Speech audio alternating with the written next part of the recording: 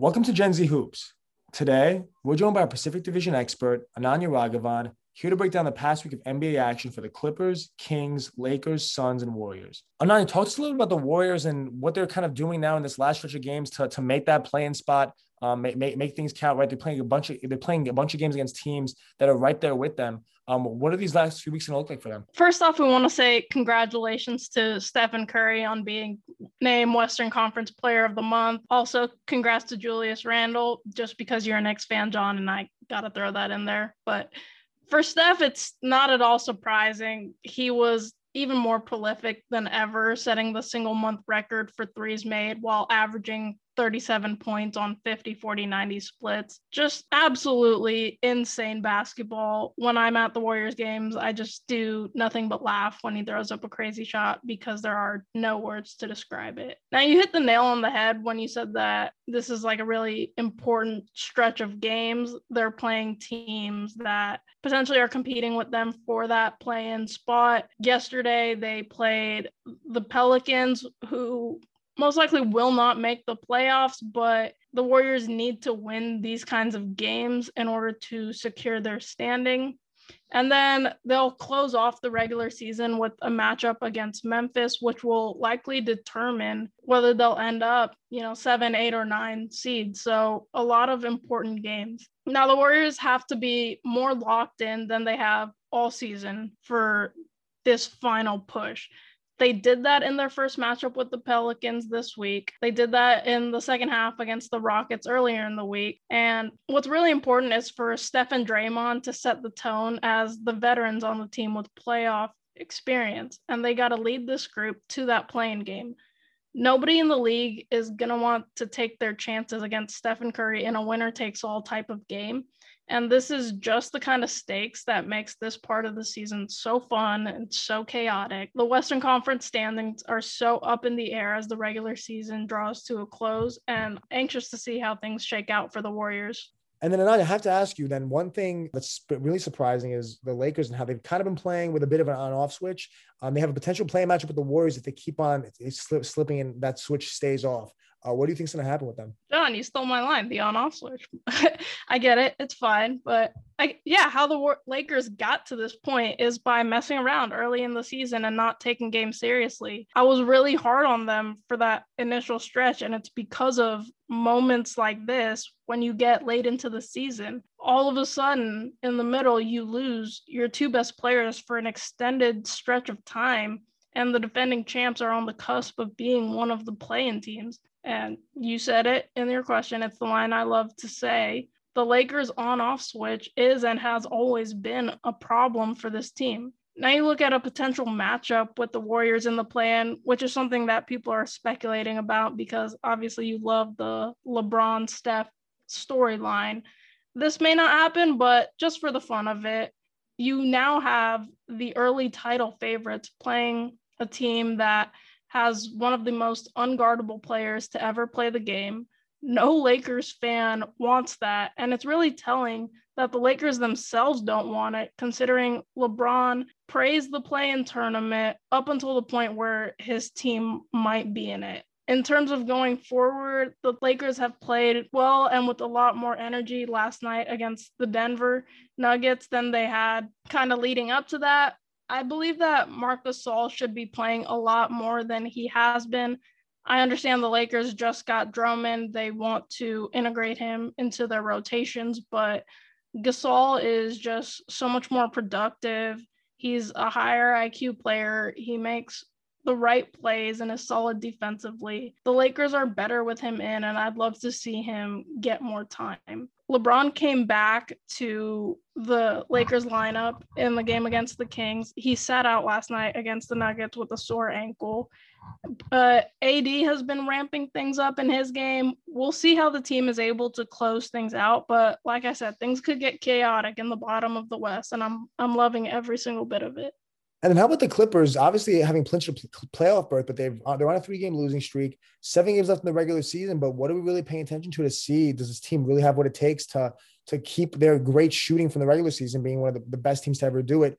into the playoffs and not collapse like they did last year? There's 3 habits that I'm going to be paying attention to with the Clippers as they finish off this regular season and see if they'll carry into the playoffs.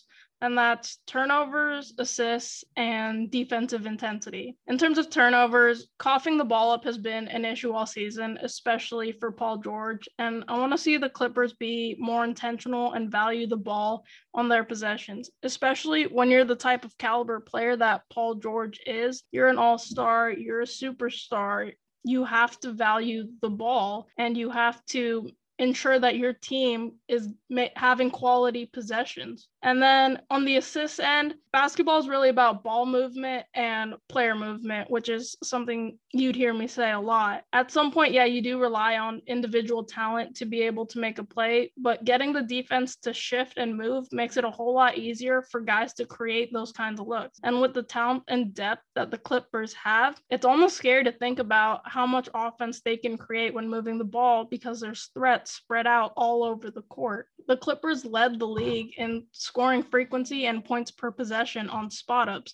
Now, obviously for a spot up, it means a guy's not taking the dribble, so these plays have to come off assists. Why not stick to what works and move the ball and get those shots that the team is great at hitting? And then finally, defensive intensity. And to me, this is an indicator of whether or not the team is locked in. You've got PG-13, Kawhi Leonard, and Patrick Beverley as your backcourt defenders. And these are 3 of the elite on-ball defenders in the league. There's no excuse for a lack of defensive intensity from them ever, especially at this point in the season. And I'm going to be watching closely for that. Another potential playoff scenario is the 2 LA teams facing off against each other in the first round. Right now, the Clippers are the 3 seed, the Lakers could be the 6th seed. And if that happens, it's really just some Western Conference madness. But despite the Lakers seed, the Clippers got to be ready to go every time they step foot on the court, because the Lakers do have that championship DNA that LeBron brings to a team in the playoffs, and it's not going to be easy. So if they want to get past that first round and be a championship contending team like they expect to be,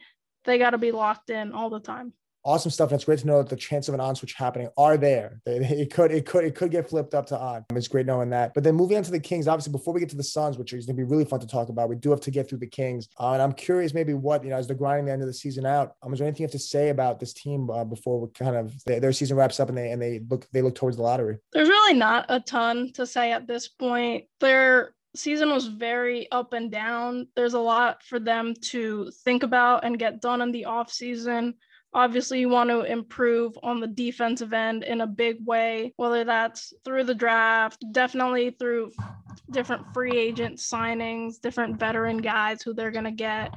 But as far as this season goes, what we really saw from the Kings is that their core is De'Aaron Fox and Tyrese Halliburton, and that's who they got to build around. And unfortunately for Halliburton, he had a knee injury in the last game that he played. I just want to wish him the best of luck and a speedy recovery. He's truly a fun basketball player to watch. He was one of the top guys for Rookie of the Year, and that's just kind of crazy to say for a 12th pick in the draft. And yeah, just really hope that he's okay and gets back to playing basketball soon. Obviously, finishing off this breakdown with the Pacific Division leading Phoenix Suns, what are you looking to see from them as they end the season? The Suns' schedule is unexpectedly tough for the end of the season, mostly because the teams that they're facing are fighting for playoff positioning. They have games against the Lakers, Warriors, Blazers, and Spurs to end the season, and you're going to get all of those teams' best shots, or at least you should, considering the position that those guys are in. Now, this team is currently the hottest in the West, riding a 4-game win streak, and also with them literally being the Sun, hottest thing in the world. I'll never miss a pun opportunity, just have to say it. Now, Phoenix is half a game behind Utah for the number 1 seed and 3.5 games ahead of Denver for the 3 seed. Whatever spot the team does end up settling into, I expect them to do what they've done all year long. The young guys have grown so much as players. Chris Paul is playing arguably one of his best seasons ever, and Phoenix is poised to be a real force in the playoffs. I don't have much to say about closing out the season other than stick with what works and what got you here and carry that into the playoffs. And that is deliberately control the pace of the game, take care of the ball, limit opponent 3-point percentage, and force opponents into one-on-one and ISO type situations. Phoenix is second in the league in terms of opponent assists per game.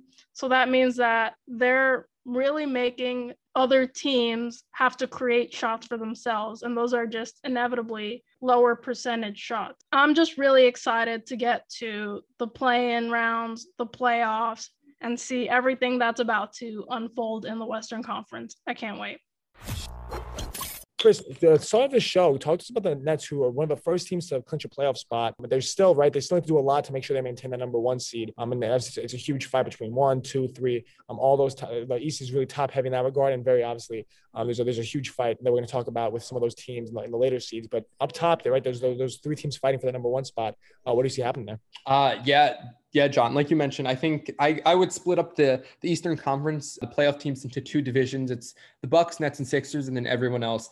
And within those 1, 2, and 3 spots, it's kind of up for grabs. It's looking like the Sixers or the Nets are going to claim 1 or 2. But right now, the Nets they're 2-2 in the past week. They lost 2 straight against Portland and the Bucks. However, they like you had mentioned, they'd already clinched the playoffs and potentially may take the number 1 seed. Although they do have a tough stretch ahead, playing against teams such as the Bucks, the Mavericks, and the Nuggets. Regardless, they are in great shape and most likely going to be a top seed in the East, and they have the talent. The main questions with this team is chemistry and defense. Big Three have only played 7 games together, and they went 5-2 in those games. Harden is still out, but Kyrie and KD are good enough to take the load in the meantime. And also, fun fact, KD has dropped 42 points in the last 2 games he has played in both of them. So when this roster is at full strength, they're going to be a nightmare for opposing defenses in the playoffs. Interesting stuff there in terms of what the Nets can do and kind of what we have seen from them, and really all the stuff we haven't seen from them. And it's a scary side for some teams when the playoffs come around. But the Sixers were really interesting because we were talking last week about how they lost 4 straight. Now they're back to winning. Ben Simmons is having buzzer beaters, not buzzer beater jump shots by any means, but buzzer beating tip in. Tell us a little bit about that. Yeah, John. So they were on a 4-game losing streak, but they've turned it around very quickly. They've been on a 5-game winning streak now, including, like you had mentioned, a great tip buzzer beater by Ben Simmons against the Spurs. And to be honest, they haven't had a tough schedule in the past 2 games. But regardless, playoff teams need to beat those teams that aren't as good, and they've done a good job of that. This is a team that relies heavily on momentum, which makes seeding even more important for this team and getting that home advantage. The squad currently sits a game in front of the Nets and has a solid chance of remaining the 1 seed given their relatively easy schedule that lies ahead, including games against teams like the Rockets, the Pistons, and the Magic. This team has proven to be an elite team on both ends of the floor, led by Joel Embiid, who's averaging nearly 30 and 11. And one thing that I believe can be a difference maker in the playoffs for the squad is their depth. In previous years, they really haven't had depth. Their reserves weren't that good. But beyond the stars this year of Embiid, Simmons, and Tobias Harris, they have multiple other quality players, including Seth Curry, Danny Green, Matisse Thybulle, who's maybe a top 5 wing defender in the NBA, Shake Milton, Korkmaz, Dwight Howard. This will be a tough team to play in the playoffs, especially if they get that 1 seed. So Chris, tell us a little about the Celtics then. Obviously, everyone kind of headlines just to talk about Jason Tatum's 60-point game, but I'm sure there's so much more to dive into with them and what kind of these next few games mean for them. Yeah, John, the Celtics are 2-2 in the past week, but it was highlighted by a 60-point outing by Jason Tatum, which is just unreal. Jason Tatum's top 7 scorer in the NBA, and he's really developed into an excellent player. The Celtics are in 7th place at 34-31, and they have a bit of cushion room from the Hornets, who are 2.5 games behind them in the 8th spot. However, they may have to play in the play-in tournament against the Hornets if this seeding remains the same. While the Celtics have won 2 of the 3 games versus the Hornets this year, the Hornets can be a dangerous team to play, especially in a 1-game series, which would be the case in a play-in tournament. And the Hornets have talent like LaMelo Ball, Terry Rozier, Gordon Hayward, and Miles Bridges. And on any given night, any of these players can explode for something ridiculous. So the Celtics have a relatively easy schedule remaining, so can try to move up. And they're only 3 games out from the 4-seeded Knicks, 1.5 games out from the 5th-seeded Hawks, and 1 game out from the 6th-seeded Miami Heat. However, the Celtics will need both of their stars, Tatum and Brown, to be healthy after that collision in order for this to happen. And we're waiting for more information regarding the severity of those injuries. But Celtics are probably not as high seeding as they thought they would be at the beginning of the season. Chris, I've been waiting a long time for this one. Talk to me about the New York Knicks, who've won 12 of their last 13 games, 9-game winning streak. Everyone knows what's going on with them. They're winning games. They're over. They just clinched their first winning season. I'm taking all your thunder, but please, Chris, talk to us. Yeah, John, I don't know if are we in a dream right now, or is this happening? I don't know. But anywho, the Knicks have won 12 of their last 13 games and are maybe the hottest team in basketball. Whereas I don't think I would have ever associated with the Knicks, at least in the past 5, based on how they played in the past 5 years. But led by Julius Randle, who shows no signs of slowing down, the Knicks are currently the 4th seed in the NBA. John, if someone told you before the start of the NBA season that the Knicks may have a home court advantage in a playoff series, I just wouldn't believe them. But this team is tough and has found ways to win, and they still hold the best defense in the NBA in opponents' points per game at only 104.6. The Knicks do, however, have a tough schedule ahead, playing the Nuggets, the Celtics, the Clippers, Suns, and Lakers. Those are powerhouse teams, and the Knicks do have a shot at keeping their 4th seed, but they need to keep the strong effort going and need strong performances from other players besides Randle as well, such as RJ Barrett, D Rose, and Emmanuel Quickley. Unfortunately, to go from that fantastic thing you just said to the Toronto Raptors. Chris, to close out the show, please let us know what's going on there. Yeah, John, unfortunately, I don't have too much to say about the Raptors today, but the Raptors are 1-3 in the past week and currently the 11th seed. They are 4.5 games out of the 8th seed and 3 games out of the 10th seed for the play-in tournament. The chances seem pretty slim that the Raptors will be in the playoffs, especially considering they have a relatively difficult schedule ahead of them. Overall, this has been a pretty disappointing season, especially considering they won the title only 2 years ago. But it's been pretty disappointing for a Raptors team who actually has a fair amount of talent with guys like Siakam, Lowry, Gary Trent Jr., Van Vliet, OG, Chris Boucher, but they have struggled this season. So hopefully it doesn't look too promising for this year's playoffs, but hopefully they can get it turned around for next season.